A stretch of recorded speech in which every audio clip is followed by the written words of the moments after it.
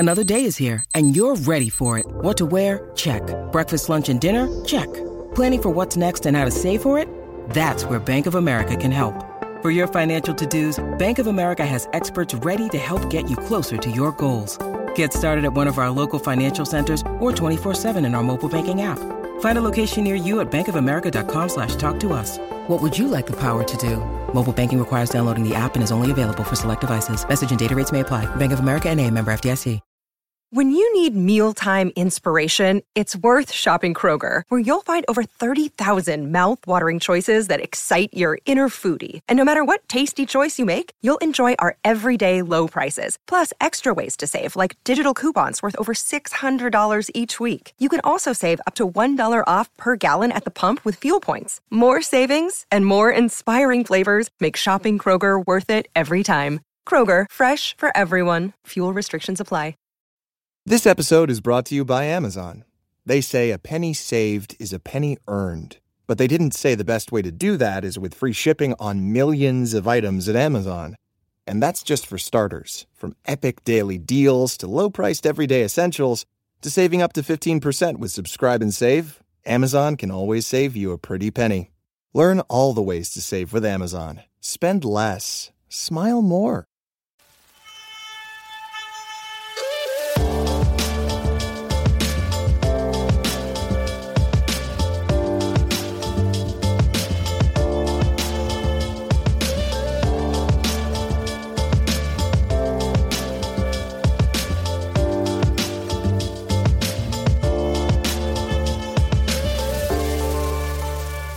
Hello Bulls fans, welcome to Bulls HQ, a Chicago Bulls podcast. Thank you for joining us on this episode. I am Mark Kayo from Australia and I am joined as always by Will the Goat Gottlieb. Will, how are you, sir? I am doing all right, wrapping my mind around the giant trade deadline acquisitions across the league, of which the Bulls had zero part in. Yeah, if you are an NBA fan, you were pretty pleased with how everything transpired. If you were a Bulls fan, well, depending on your position on the matter, then maybe you were less inclined, I suppose, or less joyous in terms of the deadline experience. But yeah, I mean, maybe we can start there. High level thoughts about how we're feeling right now. Like we're recording this just for transparency. We're recording this 3 hours after the deadline has passed. It's given us some time to maybe think about things, to reflect on things, to collect our thoughts some. But yeah, well, how are you feeling about this? You know, now that we've had a few hours to sort of marinate on our thoughts. Yeah, I think the NBA trade deadline is just, crack for NBA fans. Like, people are just like freaking out, shaking for every single Woj bomb that comes through. And yeah, trades are fun. Like, I want to be on the receiving end of a good player. Obviously, last year we felt the Vooch trade really shake up the whole roster construction and really excited the fan base. Same thing happened over the summer. You bring in DeMar DeRozan, Lonzo Ball, Alex Caruso, all these big names, and you get really excited about all the potential there. And so for a trade deadline to pass, first real opportunity, I think that AK has not made a move since he took over the team and basically let the Bulls kind of see what they had with the current roster after taking over from Garpax until the Vooch trade at that deadline. I think I was a little disappointed just in the face of, it not being very fun, but I think there's a lot of context that comes with it. And I think we should start, unless you have any other high level thoughts, just with everything else that went around the East and where that sort of, what the ramifications of that are for the Bulls. Yeah, I guess my overwhelming feeling about this whole thing is that it was kind of what I was expecting based on just all the murmurings. That's, the minute that it was starting to become clear that Patrick Williams wasn't on the table, then any chance of making a real big move, let's say, to solidify this team as a real contender, or maybe a bigger contender than what they already are, depending on how you feel about this team. Like, the minute it became clear that it didn't seem like Patrick Williams was going to get moved, then, from then I started to already accept that if any move the Bulls made was going to be a minor one. whatever that move may have been. Because at the end of the day, if you take Pat Williams off the table, then, you've really left with Kobe, Troy Brown Jr., Derek Jones Jr.'s expiring deal, the Portland pick, which looks, I don't know, not as appealing now, given the Blazers have made a whole bunch of changes that sort of signal that they're going to be potentially tanking. I mean, they're trying to rebuild around Dame, but if that doesn't work and if things go bad, then this lottery protected pick that the Bulls have for a number of years from Portland, then I don't know, maybe it loses its value or doesn't have as much luster as it does now compared to maybe when we acquired it, or maybe in future years even. So when Pat was off the table, I was kind of bracing for this, but at the same time, I was a little bit disappointed that they didn't make some minor moves around the fringes that could have solidified the roster now whilst the team is injured and hurt and trying to get through the next 4 to 6 weeks without Caruso and Lonzo. But I guess that sort of was amplified when I saw teams around the Bulls positioning in the Eastern Conference sort of making moves. Like the Sixers and the Nets made obviously the biggest move, the huge move between Harden and Simmons. But even teams like the Bucks made moves like that to get someone like Ibaka, who would have been nice for the Bulls. That helps their center rotation. Boston, I thought, actually had a fantastic trade deadline. They made some really nice moves themselves.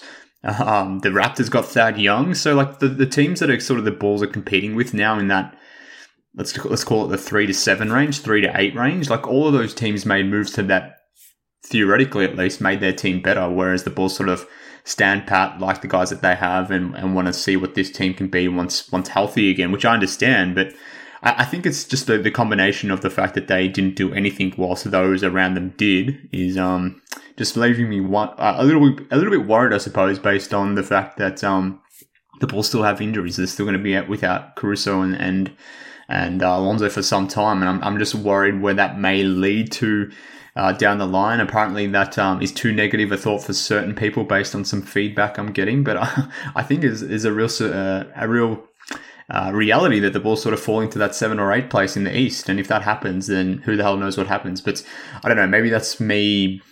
I don't know. At least people are telling me I'm being a downer at the moment, but I think I'm being a realist. But here we are. But I don't know. Should we talk more about the moves around the Eastern Conference that were made and how they influenced the Bulls, given the Bulls themselves didn't make any moves at all?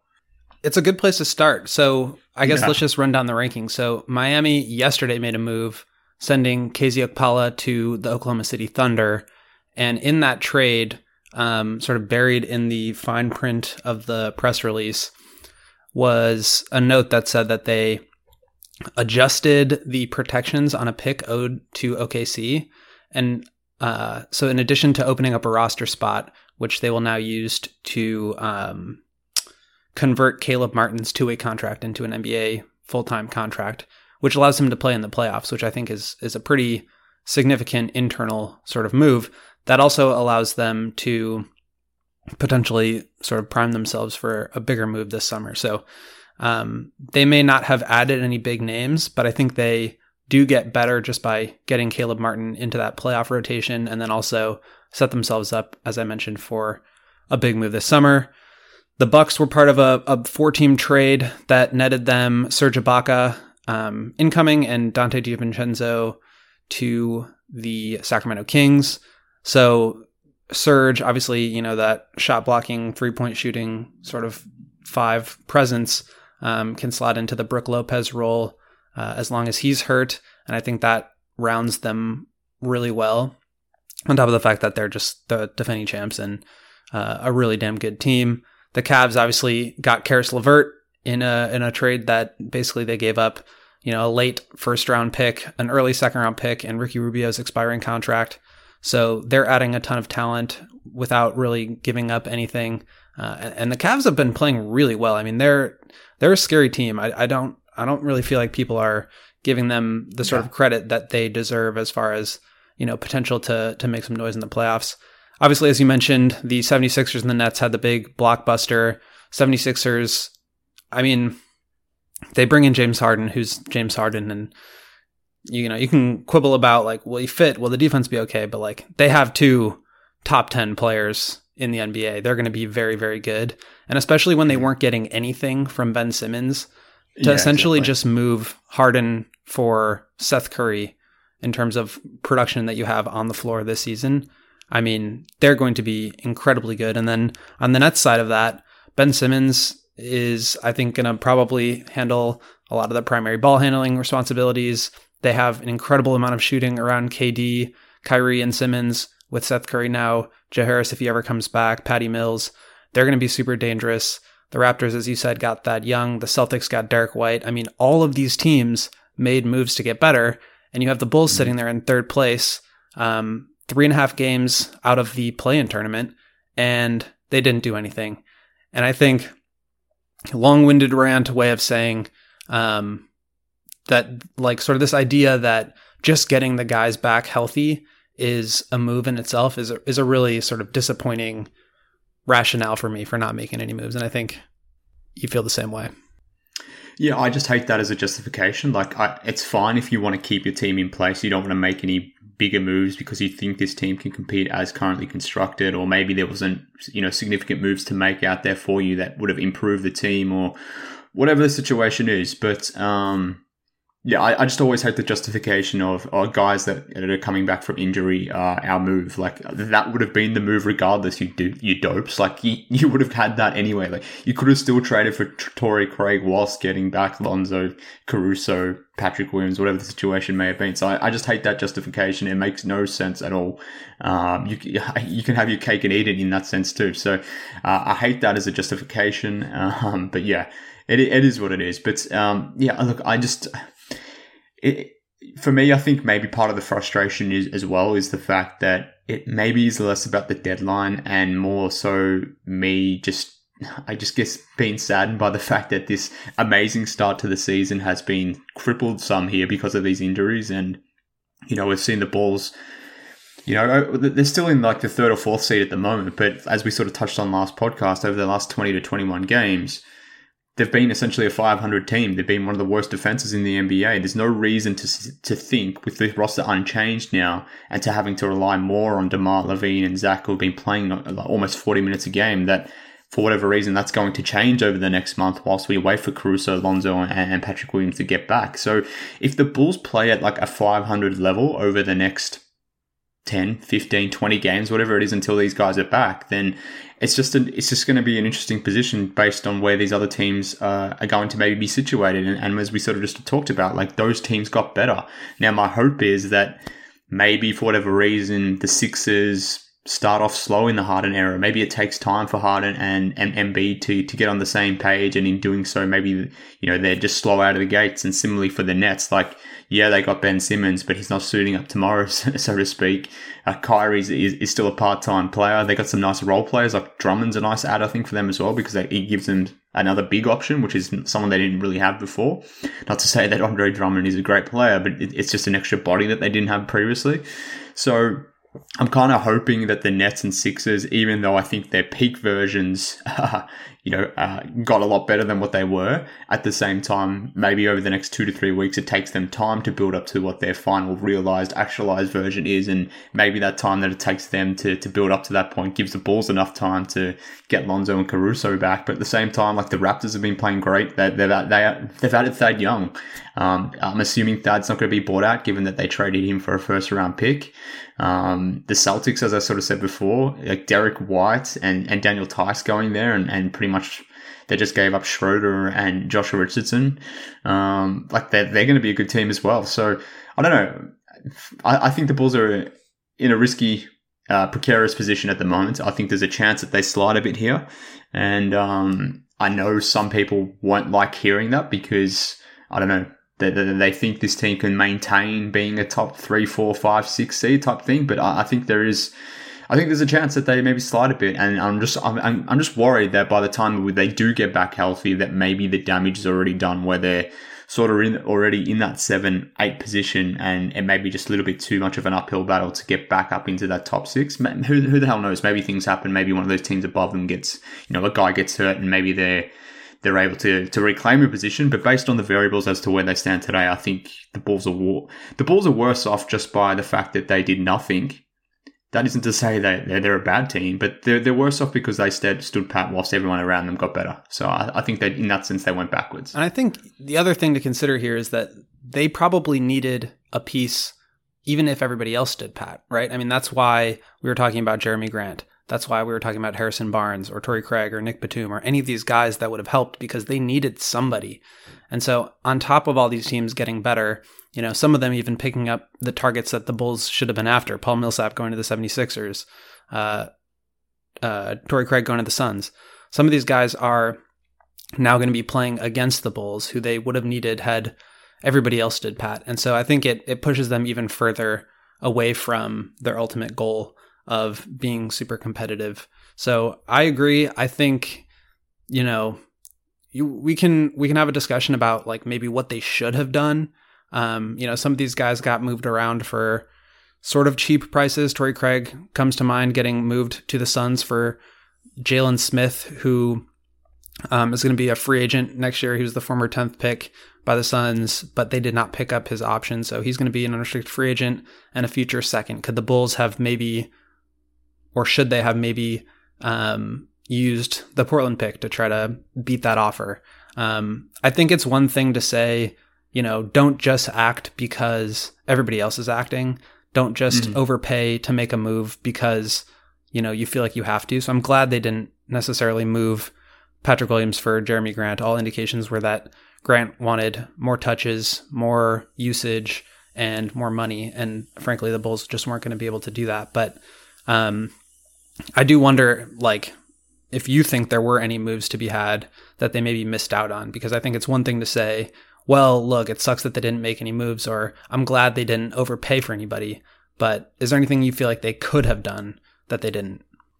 Well, I think it's hard. It's always hard to know, and we're just merely speculating. But we can only really comment on the deals that were made, I suppose, and the ones that were made because, you know, they're the ones that we have visibility on.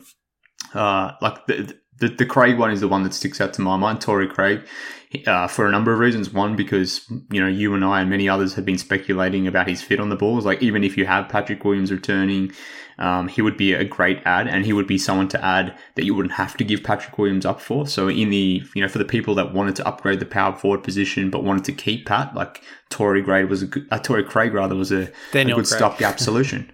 Yeah, Daniel Craig, as I mentioned last week. But like Torrey Craig would have been a good add. And Jalen Smith and a future second round pick, like, I think the Bulls could have beaten that offer. Now, you know, someone may think, you know, Jalen Smith, he was a draft pick, as someone that was drafted last year, like, fine. Like, he's 1.5 years into his career, but the Suns declined his rookie deal next year. If you want to keep Jalen Smith, then you have to pay him as a free agent next season. And by all reports, as per Jake Fisher, like he was reporting that the Pacers were trying to deal with Jalen Smith as the deadline was sort of approaching. So, like, it's not like that they traded for Jalen Smith looking at this guy as a future piece of their franchise. Like he was some recent draft pick that you want to go all in on type thing. They were trying to move him for picks at the deadline. So could you have done Kobe and a future second for Torrey Craig? Maybe.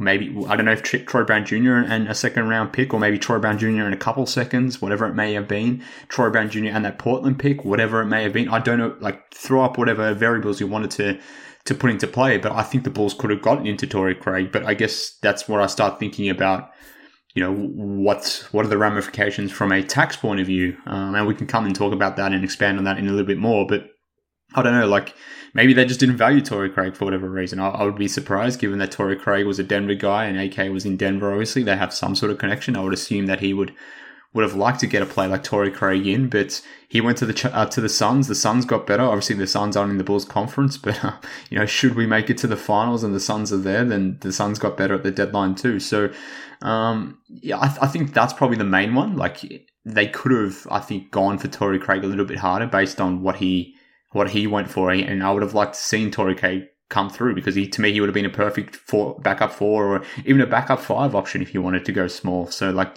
that's probably the main one for me. And like, I was surprised as well that Kobe is actually here past the deadline. Like, I think he makes sense for this team as currently constructed going into this season or the remainder of this season, but at some point you're going to have to make a decision on Kobe. And if you don't want to pay him his next contract, I thought, like, moving him now made sense. One, to recoup some value from him because he's maybe not part of that long-term deal or long-term, I guess, positioning of the team. But I mean, that's still a possibility in the off season, so maybe that happens then. But Yeah, I'm surprised that they didn't move like Kobe for a player like Torrey Craig, but it is what it is.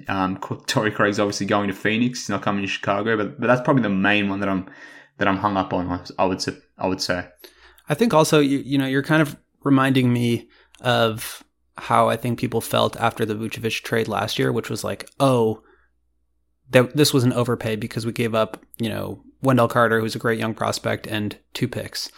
And I think that's kind of the game that you're playing right now is, do you want to push in your chips to make moves that help you win now?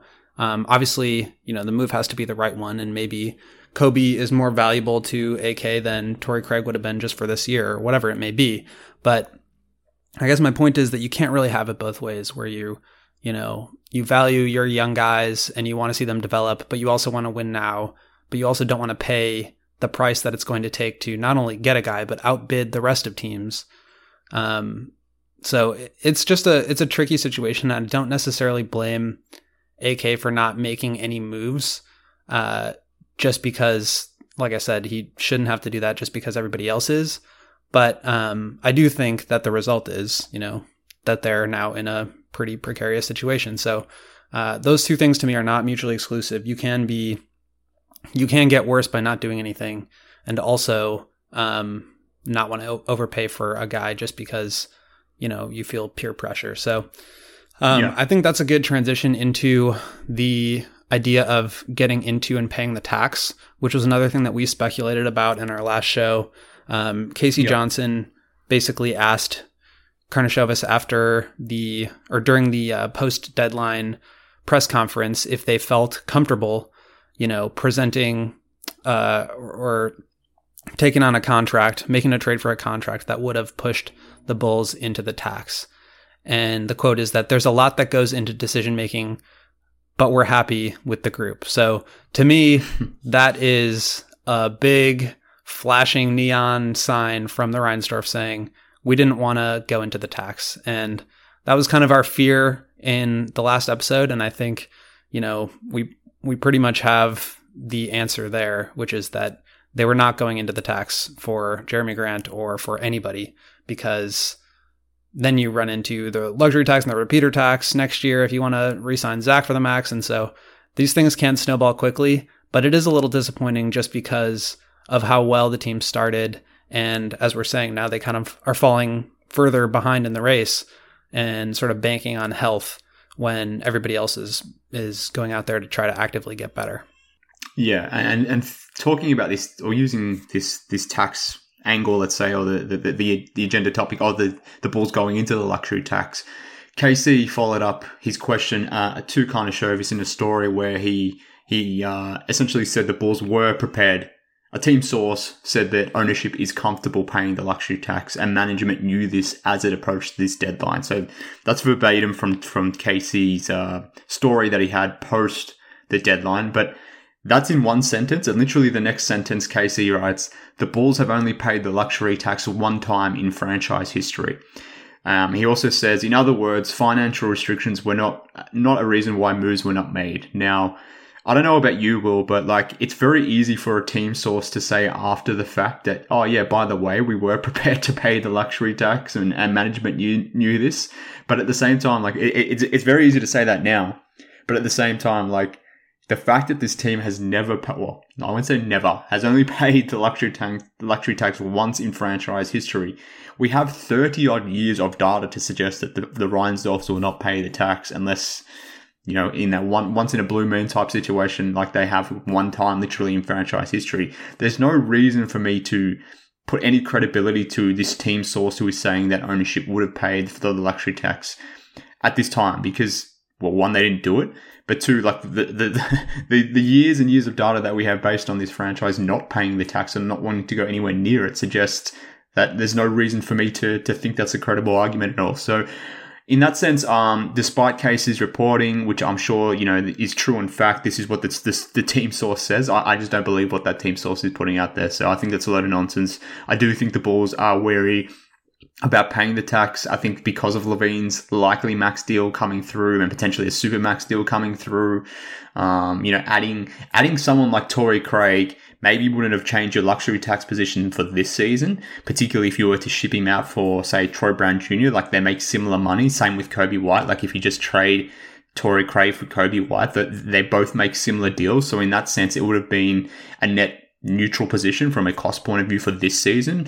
But like, if you're trading Troy Brown Jr. for Torrey Craig, like, Troy Brown Jr. is an expiring deal. Torrey Craig has a guaranteed $5 million on his deal next season. Or if you're dealing, Derek Jones Jr., who's an expiring deal, and you're dealing him for someone who is making guaranteed money for next year and beyond potentially, then that's going to impact your salary position next year. And with Zach earning that max deal that's coming up, I just don't buy it that this team is, would have added to their luxury tax bill. And maybe, like, time will tell that is the case. Maybe they'll prove me wrong in the off season where they max out Zach. They use their mid-level exception. They add other pieces via the trade. They push them into the luxury tax. Maybe at that time I'll say I was wrong, but based on the information and the variables today, I just don't believe it at all. Yeah, and to be fair, there haven't been very many chances. I can't believe I'm defending the Dwarfs here, but there haven't been very many real reasons to go into the tax. Like, the Bulls have just never been that good. Obviously, the Derrick Rose era, it would have been nice, but he was hurt the whole time, and so maybe it didn't make sense. But it does kind of stink of that Jerry quote from the Last Dance documentary when he said that it was better to come in second so that you leave the carrot dangling for the fans. But I think another sort of I don't want to say reported, but something that hasn't really been talked about is the fact that now you're kind of giving up on Derrick Jones and Troy Brown Jr. as trade chips, because it's very unlikely that they come back to the Bulls. But they, that's combined $14 million in expiring contracts. That is pretty valuable to other teams that are trying to shed money for the future. So I think that was an opportunity. If you throw Kobe in there, that gets you up to $20 million. You have the first round pick. I mean, I think they could, the pick from the Blazers, I think they could have done something with that. And, it'll be curious to see what they do this summer, whether it's, somehow, some way, like you said, push themselves into the luxury tax, or if they rely on veteran minimums, buyout guys, and we can talk about some options there, but that would be my hunch, is that they put the big money onto the key contributors and then try to avoid paying the, $4 to $10, $12 million contracts and just go for veteran minimums. Yeah, look, that's certainly possible. Maybe that's a little bit harder now that they don't have their first round pick. Like, that would have been an option to get someone in on a low contract deal, but obviously that 2023 pick is going to the Magic next season. The Portland pick won't be conveying. So to your point, they will have to be relying on those sort of exceptions if that's the plan, like to sort of front load the contracts, or not necessarily front load, but to upweight the contracts in your main guys, put all your money and resources there and try to fill out the roster on lesser deals like they've done with Javonte, or you get a steal like Io, those types of things. Maybe that's how you find that competitive advantage from a pure, roster construction or cap building point of view. But, time will tell. But I guess now that the trade deadline is done, we obviously know the Bulls haven't made any moves. They're still left with this situation at the moment where they're relying on guys like Matt Thomas, Tony Bradley, Troy Brown Jr., Malcolm Hill to be their main bench dudes, whilst Caruso and Lonzo are out, and Pat and DJJ and those sorts of things. And hopefully that no more injuries come, because we're asking a lot of Zach and DeMar at the moment. But I guess the attention now turns to the buyout options. And for me, it's not that reassuring given the some of the potential names that may be available via the buyouts. But would be remiss not to discuss that point, given that this is pretty much the Bulls' last chance of adding talent to the roster before the playoffs. So I don't know what options are there at the buyout, and do any of these options really make any feasible sense, or will they matter in terms of changing or influencing the rotation at all? I think that's been a pretty common counter argument to not making any trades is, we'll go after guys in the buyout market. And I think before you even start to look at some of the options here, you have to consider that it's not your pick of the litter. I mean, we're talking about competing with the Miami Heat of the world, who just opened up a roster spot, as I mentioned. Lakers, the Clippers, like all these teams that are big markets that are competitive. It's not like the Bulls just have, first choice. So they're going to have to compete with some of these teams. And to your point, there aren't that many real impact players on the buyout market this year, let alone any other year. So, as I mentioned before, Paul Millsap was somebody that I thought the Bulls could go after as a buyout. Yep. He's obviously now with the 76ers. That's probably not going to happen. No, Thad, they'll need him. I was really hoping Thad would get traded and then bought out so he could come back to the Bulls, but he's not going anywhere. You have guys like Goran Dragic, but I think the Mavericks and the Heat would probably have the leg up against the Bulls there. Tristan Thompson, who just got traded, could be an option. Not sure how much of a difference maker he is at this point in his career, but the Bulls do need some size. And, he's a great offensive rebounder and has that classic championship pedigree. DeAndre Bembry got waived. He's not very good. And we were kind of joking in the group DM here about how he's basically Troy Brown Jr.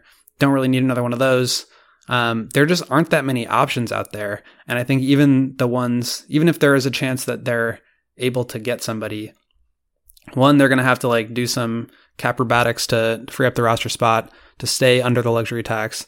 And two, they're going to have to compete with these other teams to get somebody. I don't know, maybe Dennis Schroeder got traded to the Rockets. I don't know if he's long for Houston. Maybe he is, but in the event that he's not, then that was a guy that the Bulls were connected to via trade. So maybe that's an option where in the event that he clears or is waived and is potentially available as a free agent, then maybe he could be an option. But to your point, you're still competing with the likes of the Lakers, the Nets even now. They will need some guard help given that they're without Harden. Simmons is not going to be playing for a while. It seems like it's going to take time for him to come back. And obviously Kyrie is a part-time player. So they're going to be competing with these other big markets as well for these players. No one mentioned Enes Kanter's name to me, please. Tristan Thompson, when is the last time we heard anything positive about Tristan Thompson on the basketball court? The only time I've heard about Tristan Thompson's name is when it's related to something to do with the Kardashians and him cheating on one of his wives or whatever it is. I don't want to hear about Tristan Thompson at all. Dragic, yeah, cool, he would be interesting, but why would he not go back to Miami? You talked about the fact that the Heat just opened up a roster spot, and last week or the week before, there was a photo going around that Dragic was spotted at a Miami Heat game, even though he was contracted still with the even though he's still a Toronto Raptors player, he was at the Heat game. So why would he pick the Bulls over an organization that he's also already familiar with, like the Heat? Or hell, why wouldn't he go play with Luka? I understand that they just acquired Dinwiddie, but at the same time, he and Luka have a connection for it being countrymen type thing. So I'm not expecting much from the buyout position at all. And a lot of the guys I was hopeful for, like a Paul Millsap, he's just not going to get bought out at this point. The Sixers don't have a lot of front court guys now that they got rid of Andre Drummond. They need kind of Paul Millsap to play. So yeah, I don't think there's going to be a lot of names out there unless someone is just sort of waived, maybe Robin Lopez. But even Robin Lopez is... I'm not getting excited about a 30-something-year-old Robin Lopez at this point. He's not really changing things for the Bulls. So, I don't know. Maybe I'm just being a downer at the moment, but to me, the buyout market doesn't really offer many solutions either. I can't really think of anybody that would be, really worth that extra roster spot who would really make a difference on this team. I think, from what it sounds like, just praying for health is going to be the way forward.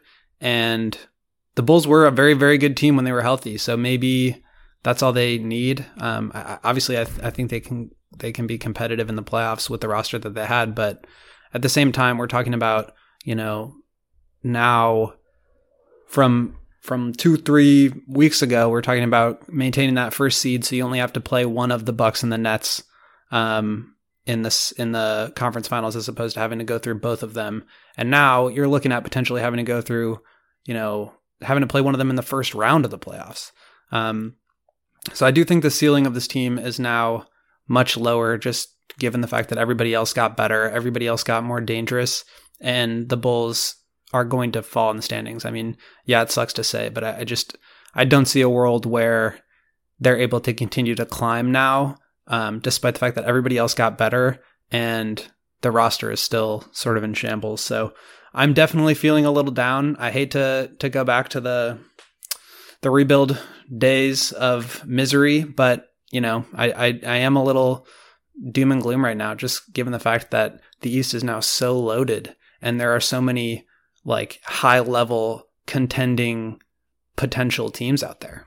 And look, I think a lot of these teams in the East swung for it now because they feel like it's quite open and there's a chance that they could make maybe not an unrealistic, but a real chance at doing something based on how the seedings fall. Like if the Nets and Sixers were to meet in the first round as an example, or whatever it may be, like maybe as the standings are currently positioned, like there's a chance that the Heat and the Nets play in the first round, or the Bucks and whoever, plays in the first round type thing. Like if some of those teams take each other out, I guess is my point, depending on where things fall, then you may just be in that fortuitous position where you avoid that, and maybe instead of playing 2 or 3 of these teams, like playing the Nets and the Sixers and the Bucks, maybe you avoid 2 or 3 of those teams because they sort of take themselves out of the way. So like, a team like the Celtics, who I don't think is going to make the Eastern Conference Finals, but instead of them being in a play-in type situation, they could get into the top 6 now. Same thing with the Raptors, depending on their positioning. Like maybe they're able to go from being a first round out type team to being someone that could sneak into the second round, depending on their matchup. Like if they were to get the Heat in the first round or the Celtics in the first round, depending on matchups, then they can go that one step further, I guess is my point. And same thing for the Bulls. Like if they could have had a bit better luck in terms of the injuries and maybe some better positioning in terms of where they're sort of currently constituted on within the standings and those sorts of things, maybe things would have been better. But I just keep getting feedback from fans that I'm being pessimistic now, which is irony given that a couple of weeks ago people were telling me for being too C-red about going all in and trading Patrick Williams and all this sort of nonsense. But you got to just be you, Mark. You're never going to please everyone. C-Red Mark is not going to make Doggable Nation happy. Doggable Mark is not going to make C-Red Nation happy. You just got to be you. Well, yeah, I suppose. But I like to please people, but that's not happening at the moment, supposedly. But look, it is what it is. Look, maybe I'm wrong. Who the hell knows? Maybe I'm wrong. And like I said before, the best hope for the Bulls, I think, at the moment is just to hold the fort whilst Lonzo and Caruso's out. Maybe they go a little better than 500. Maybe, like I said, the Nets and Sixers take some time to acclimatize their new rosters. The Simmons won't be playing for a little bit of time at least. Kyrie is still a douchebag, so who the hell knows what he's going to do. James Harden and Embiid, like they're going to work out their situation and how those touches will be distributed, all that sort of stuff. So maybe there's some scope here for the Bulls, and maybe I am being a pessimistic douchebag, but look, time will tell, and if I'm wrong, then I'll eat my words, but this is how I'm feeling at the moment, and this is my podcast, so anyone feeling otherwise can shut the hell up, I guess. Get your own podcast and tell me to get stuffed, I guess is the point. So let me ask you 2 questions here before we cap it off. I think I've kind of exhausted my takes here. None of them were very hot, but they are what they are. So I want to know, who do you think now are the Eastern Conference Finals, favorites? Who do you think will make the conference finals and play each other there? And then my next question for you would be your favorite and least favorite move from the deadline. Well, so much of it is based on seedings, I suppose. Like if the Heat were somehow to get into a situation where they could avoid like 2 of the Nets and Bucks and Sixers, then I think they've got a real nice chance to sort of slide into that Eastern Conference Finals position. But I would say the 2 best teams at the moment in the East are the Heat and the Bucks. We saw what the Bucks how they just demolished the Lakers the other day, and I don't know, like they're still my top 2 teams in the East. If the Sixers can work out this Embiid and Harden connection this season, then like if they can get that together within the next 10 to 15 games, then I think they have a real chance at winning the Eastern Conference too. I don't think the Nets are going to do it. So that would be my top 3 teams at the moment. And I would imagine one of those teams comes out of it, but it'll be based on positioning as to who they meet in, the first or second round sort of thing. So and then I'm going to hedge a little bit there. Quick stipulation on the trade question is no Harden Simmons. You can't choose that one. No, that's certainly not my my best or worst deal. The worst deal was, for me, like, I just made no sense, was like the Mavs and Wizards trade. Yeah, that's like, what I was going to say. That was so bizarre, just from both teams' perspectives. I know the Mavs were able to free up some money to re-sign Dorian Finney-Smith, which they just did, and it'll probably allow them to re-sign Brunson. But what a weird trade. Essentially, what was it? Porzingis for Dinwiddie and Davis Bertans. I mean, what is happening? Like Bertans, like maybe if he can play like he did not last season, the season before, or whenever it was, like he was shooting just lights out from three, like maybe you can get like, I don't know, 60 to 70% of what Porzingis was giving you at 60 to 70% of the cost. But I mean, he hasn't been good this season. Dinwiddie hasn't been good this season. And then for the Wizards, like, why would you want Porzingis? I think so. I don't know. The Wizards are just confusing more generally. I have no idea what they're doing, but that was just a weird random trade that I did not expect to see today. That as to the best trade today, I really like the Derek White trade to Boston. You know, I'm kind of scared about the Celtics' defense at this point. Like, adding Derek White, who is an awesome combo guard, to Marcus Smart, Jaylen Brown, and Jason Tatum from a defensive standpoint, whilst getting back Tice, whilst already having Robert Williams and Al Horford, like, that is like best defense in the NBA potential. And they have a lot of pieces specifically for the Bulls that would match up really well for the Bulls. So, like, I guess I shouldn't be too worried about the Celtics because they've been all over the place all season, but in terms of players, like I think they've improved their team a lot today. So I think they actually made the best deal today, whilst the Wizards and Mavericks co-share the worst trade. Their closing four of Smart, Derek White, Jaylen Brown, Jason Tatum is going to be such a handful. I really like that move as well. The Kings Pacers move I thought was pretty interesting too. I really like the new Pacers core with Tyrese Halliburton. Chris Duarte, and, you know, they kept Miles Turner, so maybe he sticks around. He seemed happy about the trade. They have Isaiah Jackson, who I think is going to be a good player at some point, and then a couple of really potentially high draft picks. So they could add a ton of talent and sort of kickstart their rebuild.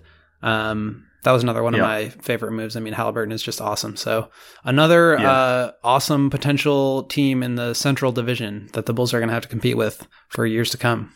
Yeah, and you mentioned it before, but like, whilst I'm not the biggest Karis LeVert guy, like the Cavs are already good, and to add someone that fundamentally helps them, like, I wouldn't necessarily want to be paying Karis LeVert's next contract, but at the same time, like, he's someone that's generally going to help the team in, like, a really damn good team in the Eastern Conference. I don't know if they still have the best point differential or the best net rating in the Eastern Conference, but they certainly have had that or held that position for a long time in the East, and they haven't seemingly gone away despite their injuries. So, like, they continue to find ways to get it done, and he just seems like a great fit there with Garland, Mobley, and Allen, both in the short term and long term. So that was a sneaky good deal as well.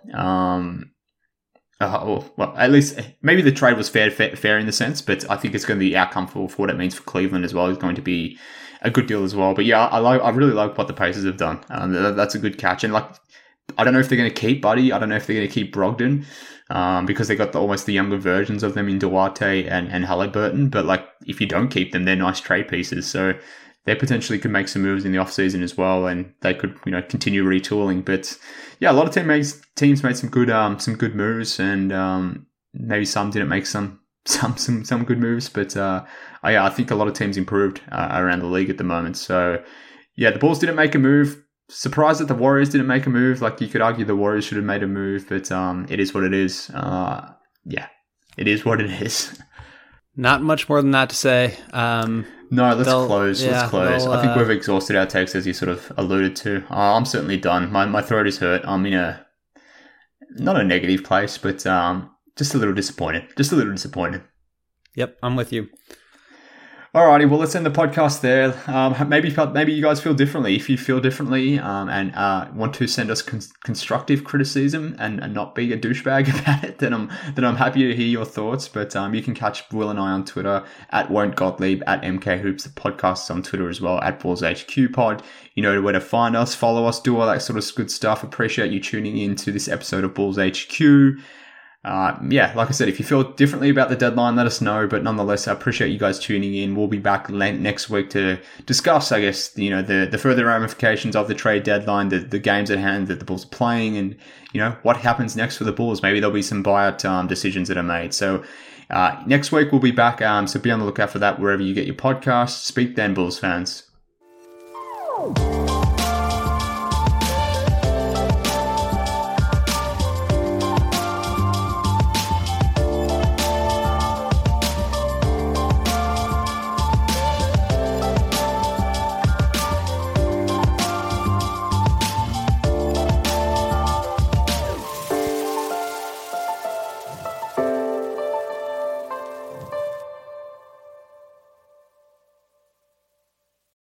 You coming to bed, hon? Yep, honey, I'll be right there. Just gotta turn out the light. Ow! Ow! Ow! Ah! Ah! Some things never change. Like your kids always leaving tiny toys on the floor for you to step on. And Geico saving folks lots of money on their car insurance. Sweetie, I think I left the downstairs light on. Please don't make me go. 15 minutes could save you 15% or more.